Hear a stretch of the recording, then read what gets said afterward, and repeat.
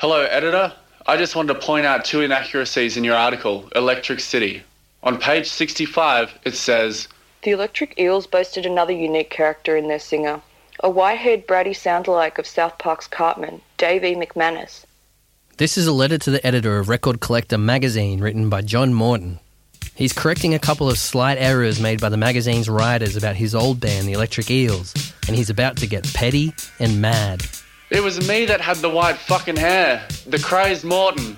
In your side piece, Eel's Eye View, you wrote, Not that Brian was conventional, he would rubber stamp everyday objects with the slogan, "This is art." That again was me, John Broken Hand Morton, who made the fucking rubber stamp and stamped the fucking objects with it.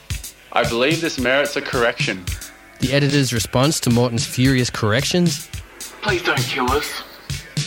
The names in that 2001 article were John Morton, Brian McMahon and Dave McManus, who were all part of the Electric Eels, a Cleveland proto-punk band who existed between 1972 and 1975. They played only a handful of shows and just had one release, a 7-inch in 1980 released years after the band broke up. They were more or less unknown for over 30 years until they came back from the dead with a reissued LP of Lost Recording in 2014. It was the eye of reissue labels and record collectors that rediscovered bands like Electric Eels, the same kind of people who uncovered the other band in this episode, a funk band turned proto-punk band from Detroit who couldn't get a record contract in the 70s because their name was Death. Don't know how this feels? I like the Electric Eels. I'm Max Easton, and this episode of Barely Human is about some forgotten underground music from Midwest America, made in the space between the death of the hippies and the birth of the punks.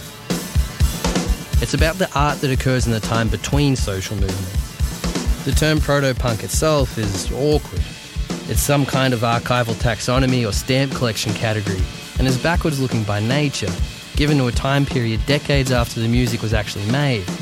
The people involved in proto-punk had no idea about the movements that would come after them that would render them important. And for John Morton of the Electric Eels, he would say only this of the punk movement that came 2 years after the breakup of the band. Oh, now they get it. The crossover from the 60s into the 70s marked a dark end to the hope promised by hippie ideals. It was in Ohio in 1970, where one of the more symbolic ends to the era occurred, at a peaceful protest against Richard Nixon's Cambodian campaign at Kent State University. The National Guard is called out to restore order at Kent State in Ohio. Members of the Ohio National Guard opened fire on the protesters and shot 13 unarmed students, with 4 of them shot dead. For the youth of the time, an event like this delivered a sense of defeat to their optimistic cultural revolution, and they would move on to a period of adjustment. The counterculture began to fall silent, and meanwhile the corporate music industry began to co-opt alternative figures into the famed 70s songwriters. Qualities like excess, glamour, and virtuosic talent were all forced down the throats of the public, and this was confusing for the post-hippie kids who wanted to tie their boredom and agitation to something genuine. They were jaded and unconvinced by what was being offered to them, faced with a music that was once countercultural, now being bloated and excessive. They had no identifier for their malaise, not yet, so they had to invent a way to oppose all of this corporate takeover before there was an identity marker they could tie themselves to. While this time is sometimes treated by mainstream histories as a quiet artistic period, there was something brewing in the US Midwest in a host of bands that sprung up across Ohio and Michigan. And deep in the heart of the Rust Belt in Cleveland sat one of the most wild and under-recognised bands of the era, a group of 19-year-old misfits who called themselves the Electric Eels. The Electric Eels would have no idea that they'd become a revered band 30 years after they disbanded. The response to the band in the 70s was somewhere between disinterest and hatred. Due to their relative unimportance in their time, almost no one documented their existence. There's such scant record of the Electric Eels that's at all reliable that to figure them out, you have to glance over blurry scans of liner notes, archived message board discussions, dead GeoCities pages full of broken links, and even if you were to get lazy and lean on the Wikipedia page, It's littered with the square-bracketed citation needed at the end of 19 sentences. The only thing you can rely on is a number of interviews and blogs that the band's members wrote well after the band broke up, when they finally got their dues around their 2014 compilation LP. And even then, the members often conflict each other's accounts of the time, so the whole Electric Eels written record is essentially their word against no one's. The disclaimer for this episode is that not much of what I'm going to tell you is backed up with any evidence that wasn't given by a member of the band or one of their friends. But here's the story of Electric Eels, as far as I can tell. In 1972, 3 high school dropouts from Lakewood High would go along to a Captain Beefheart show and believe that support band was so bad that they could do better. Those kids included the crazed John Morton, a 6-foot madman who fancied himself as an avant-garde artist. There was the smaller Dave E. McManus, a singer with a sharp jawline and wild, whiny voice that made him sound like some kind of cartoon character. There was Brian McMahon with his masses of tightly curled hair, and his brief replacement, Paul Marotta, who would be the only member of the Electric Eels who would think to put any music they made to tape. They left that Captain Beefheart show and started their band. Beginning with just 2 guitars and vocals, they created a noisy mess that when it took form, would eventually have them described The band that didn't fit in with the bands that didn't fit in. And listening to a song like Agitated, it's clear that that brash aggression was well ahead of its time. Oh, I'm so agitated, run through a washing machine, agitated, I'm so agitated, I'm so convoluted, I don't know what I know, but I just like to shoot it, and it's 5 a.m., and I'm crawling the walls, just waiting for imaginary telephone calls. Where would you fit a song like that into the sounds of the early 70s? The Electric Eels wanted a new kind of rock and roll and were pushing to make something to dance to that suited their nihilistic philosophies. But limited by their lack of skill, it was going to be messy. Shrill, ham-fisted guitar lines fought for space against crashing drums, all while Dave E. McManus howled these bitter catch cries, like Cyclotron, which was a song named after his washing machine. Your mouth is a vast wasteland. You're a little baby born.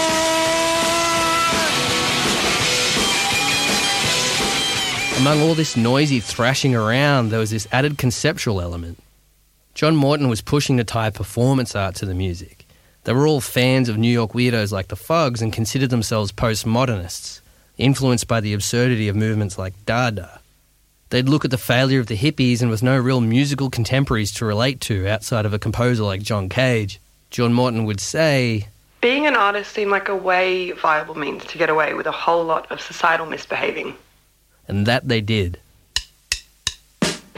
John, Dave and Brian were obsessed with rebellion as an artistic approach and had this need to be against something. They would indulge themselves in shock tactics, they'd call themselves art terrorists, and they were violently confrontational and disruptive. Morton would deface everyday objects around Cleveland with a homemade stamp that said, "This is art," as a nod to conceptual artist Marcel Duchamp.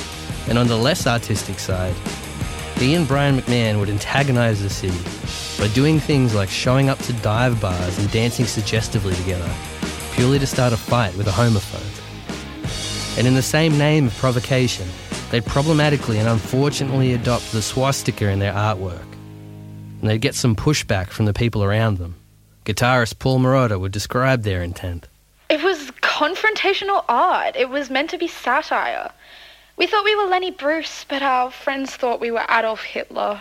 They would practice constantly for a year before they played a show, rehearsing the same songs over and over, hoping they would somehow get better. Morton was supposedly sleeping with 3 married women in Cleveland, according to him anyway, and he got word of the jilted husbands planning a hit on him through the Hells Angels. So he dragged the band with him cross-state to Columbus, where they'd play the first of only a handful of live shows. And here's what's known of the only shows the Electric Eels ever played. Show number 1, Columbus, Ohio. There's no information about what the show was like, but we know what the band was wearing. John wears a worn-down denim jacket held together with safety pins. and meanwhile Dave E's clothing is covered in rat traps. They drink until the bar closes at 2 a.m, and when they later get arrested for public intoxication, the cops, who nicknamed them Ratman and Bobbin, break John's finger in a beatdown after he kneed one of them in the balls. Show 2, Columbus again. John's finger is still broken, so he tapes a glass slide to his cast in order to play guitar, presumably badly, and the show is shut down by the club owner early. Not necessarily because they sucked, but probably because John brings a piece of sheet metal to the show that he plays with a sledgehammer and some wrenches that he duct tapes to his good hand. Show 3, Cleveland, Ohio. The band moves home after John pulls a knife on a neighbour who made a noise complaint about their constant practicing, and they finally get to play their hometown. Titled Special Extermination Music Night, the show features John wearing an aluminium foil suit, and all goes to plan, until Dave E starts a lawnmower on stage as a musical instrument, which predictably angers the bar owner, who kicks them out and bans them from ever returning. Show 4, Case Western Reserve University in 1975. The last ever Electric Eels show occurs outdoors and devolves into an in-band fistfight that eventually includes the crowd and is promptly shut down. And that is the entirety of the Electric Eels' live music career.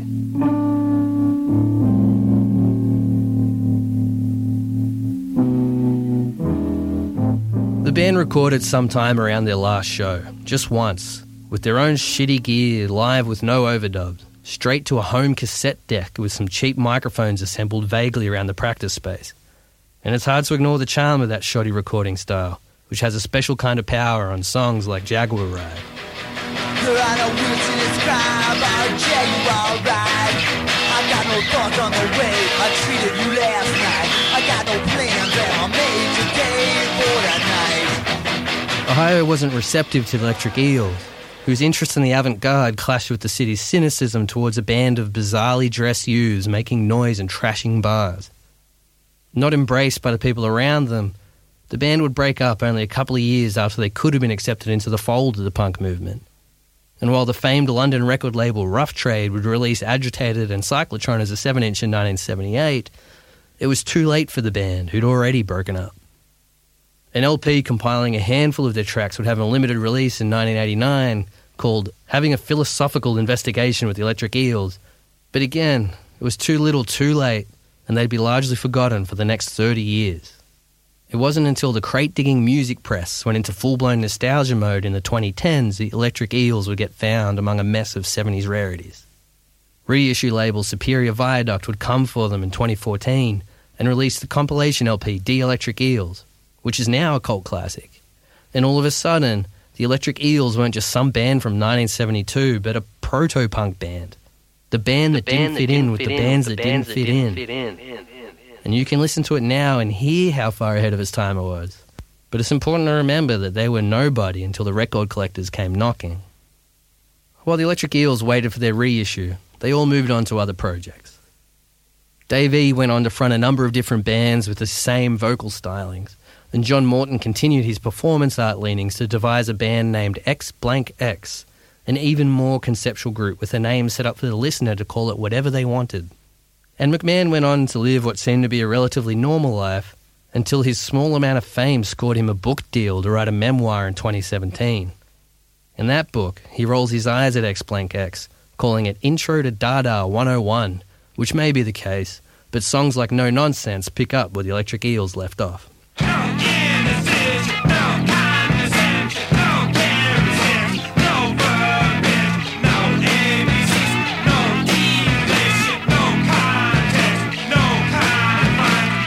Not much is known about what the members did between the 80s and the present day, but in 2015, a GoFundMe page drew my attention to John Morton's whereabouts. He'd just been kicked out of his New York apartment and had been rendered homeless, unable to cross the border to Canada to live with his girlfriend because of his criminal history. The successfully funded crowdfunding campaign paid for an immigration lawyer to work on overturning the disturbing the peace violation that prevented his crossing, which was presumably successful. And aside from that, word of a reformed X Blank X in 2018 and McMahon's memoir, that seems to be the tale of the Electric Eels.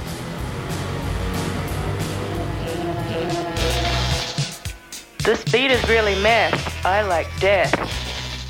Of course, there's a story to be told about any long-forgotten band, which is as much about how they got to the present day as it is how the present day found them. Among the rubble of records and tapes laying outside of the formal archive of music history, there's no doubt thousands of stories similar to the Electric Eels. There could be tapes sitting in someone's basement, or worse, no tapes at all. And as to who gets forgotten and who gets rediscovered, sometimes it's just up to the hand of chance. One of the most appealing parallels to the story of the Electric Eels came in the guise of another Midwestern proto-punk band, just a state over in Michigan. Like the Electric Eels, they too stopped playing in the mid-70s and lay in wait for the backwards-looking glance of 21st century record collectors.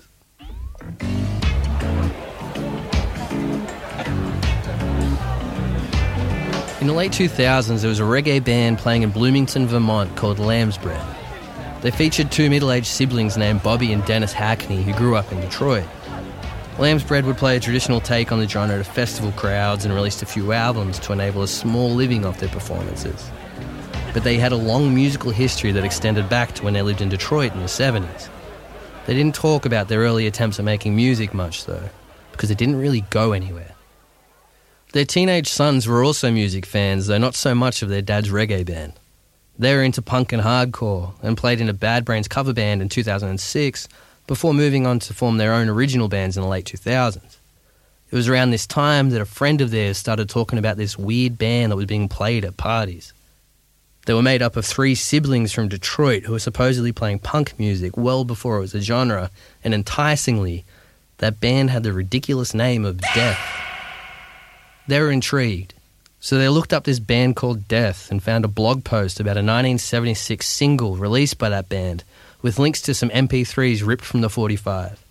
And after downloading them, the voice that shrieks out of their computer speakers is jaw-droppingly familiar. Bobby Hackney Jr. sits stunned in his chair as he hears the voice of his dad. The number one biggest game is when the kingdom of fame is like a race at the top because they want to be boss. They don't care who they step on as long as they get along. Politicians in my eyes. There are plenty of ways you can tell the story of this band called Death, but it does kind of begin in the late 2000s, with the sons of the band asking their parents why the fuck they were never told about their dad's proto-punk band. It was this intergenerational crossover that linked Death to their growing contemporary interest.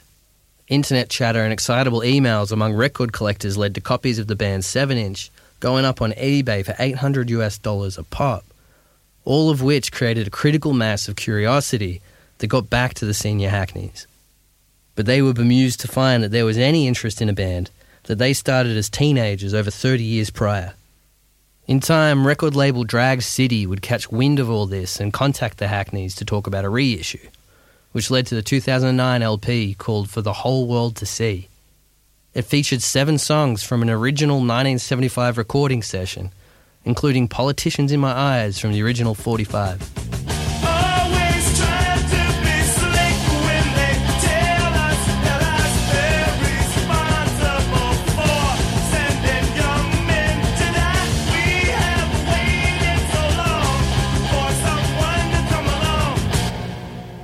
Well, that's the brief story of Death's rediscovery 3 decades after the fact, and that's all incredible in its own right.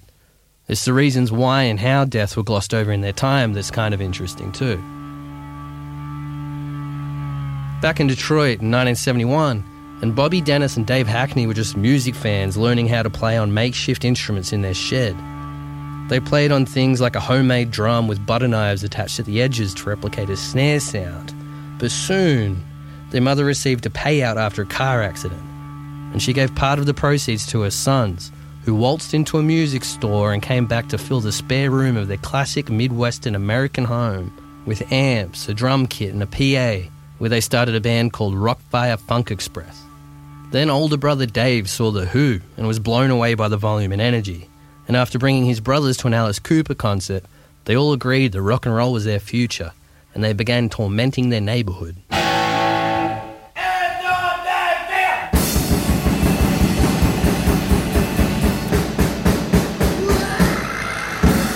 The exposure to these big 70s rock bands had the Hackneys shift their developing sound towards soaring rock riffs undercut by these rolling bass lines and wild drums that were beginning to find a lot in common with Midwest heroes like the MC5 and the Stooges. And while people call their music proto-punk in retrospect, they were far too proficient to be lumped into a punk descriptor, which you can hear on songs like Freaking Out. It's that time, the place, where all these lights popping up in my face. Or am I freaking out, freaking out, freaking out, freaking out, freaking out, freaking out, freaking out, freaking out, freaking out, freaking out, freaking out, freaking out. The Hackneys wouldn't know how ahead of the time they were, but they knew there was some pushback surrounding the style of music they were playing. In Detroit, the home of Motown, there was pressure from people around them to move back towards funk and soul, but they knew instinctively that they were onto something.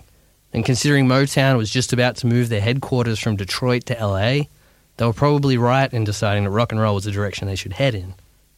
But what they needed first was a name. In 1974, their father died tragically in a late-night car accident. And this unexpected trauma sent Dave into a mode of thinking that gave him an obsession with the other side. He began to think existentially about life as a waiting room for the ultimate trip towards death, which he decided had to be a fundamental concept that sat underneath this new band that he started with his brothers. When we get home, David says, man, I got this great new idea for the name of the band. So he holds us in suspense. Let's run up to the room and find out what this great name is that David then came up with. We're waiting with much suspense, and as soon as he says, yeah, this is the name, dude. Death. Death. Oh, man. So me and Bobby just kind of looked at each other as if to say, this dude's gone way off the deep end. Despite their cynicism, Bobby and Dennis stuck strong with Dave and agreed to give their band a name that was going to be the roadblock that would hold them back from any success in their time.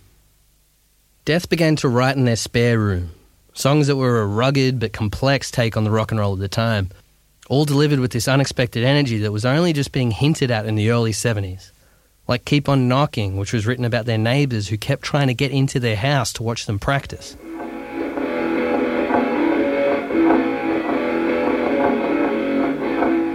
In 1975, Death decided it was time to land a record deal. Dave, in his typically mystical way, decided on the publishing company they were going to approach by throwing a dart at a classified section of their newspaper. This drew them to Groovesville Records, who were intrigued by the band and agreed to produce their first recordings despite some hesitation around their name. So Death spent a summer perfecting the 7 songs they developed in the spare room of their house. It's wild to think of the timing, but Groovesville's label heads travelled to New York and London in 1975, just a year or so before the record labels would begin their desperate spending spree on punk music. But Death were too early to the table, and there was little interest. CBS, Atlantic and Polydor didn't seem convinced, but Columbia Records loved the recordings and offered a $20,000 contract to the band on the condition that they changed their name. Dave, of course, refused, stating that the recordings and the band were intimately bound to the concept that underpinned the name, a bond that could never be broken. Columbia raised their collective eyebrows and withdrew their interest. And then Groovesville gave up on the idea of selling the band on anyone and graciously returned the master tapes to the Hackney brothers free of charge. The band self-released The Politicians in My Eyes Keep On Knockin' 7-inch to zero acclaim, and then started thinking about moving on. The brothers all moved together to Vermont, where one last straw finally broke them. On arrival in Bloomington, Dave started postering the neighbourhood with signs emblazoned with the word death, and when the cops knocked on their door accusing them of starting a street gang, the Hackneys grew frustrated and closed the door on the band called Death. Dealing with rejection for our name, rejection for our music, rejection for the fact that we were black and playing rock and roll, rejection for the fact that our music was too fast, rejection for so many rejections. It's a small tragedy that Death called it right as the punk movement kicked off in the major cities, but who knows whether they could have taken off in their time if they pushed to release their LP. They were trapped in smaller cities like Detroit and Bloomington, with a name that immediately turned off conservative record label heads. With no real means for distribution due to their displacement between musical communities, they ended Death and formed a gospel rock band called The Fourth Movement, which also faced rejections, this time for being too religious. And then Dave gave up on music altogether, and Bobby and Dennis eventually went on to form Lamb's Bread. But we know the Death story didn't end there. While Bobby and Dennis tried to forget about their failures with the band, Dave had secretly kept the master tapes of their original recording. In the year 2000, the three reunited for the last time at Dennis's wedding. It was more or less a normal family gathering, but as Dave left the wedding, he handed over a package to his brother, accompanied by some of the last words he'd ever speak to him. It was just months before Dave would succumb to lung cancer, but he had an inkling about the band's upcoming resurgence. Handing over the original master tapes to Death's 1975 recordings, Dave looked his brother squarely in the eye and said, "The world's gonna come looking for these."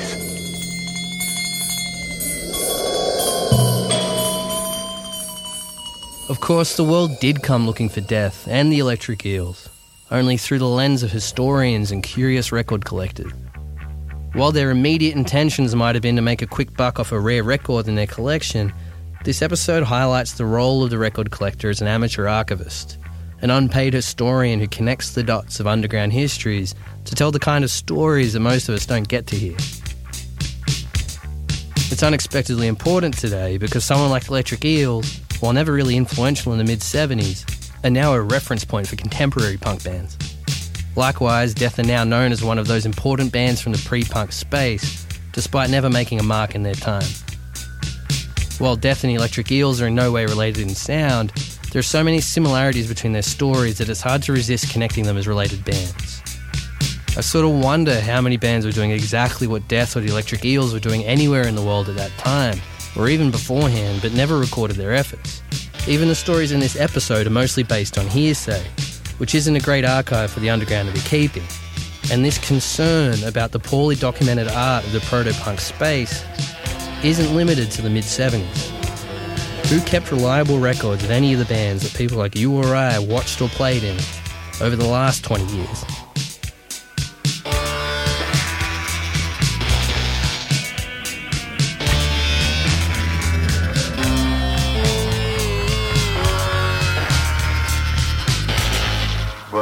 Dan. He just wrote this on the way down.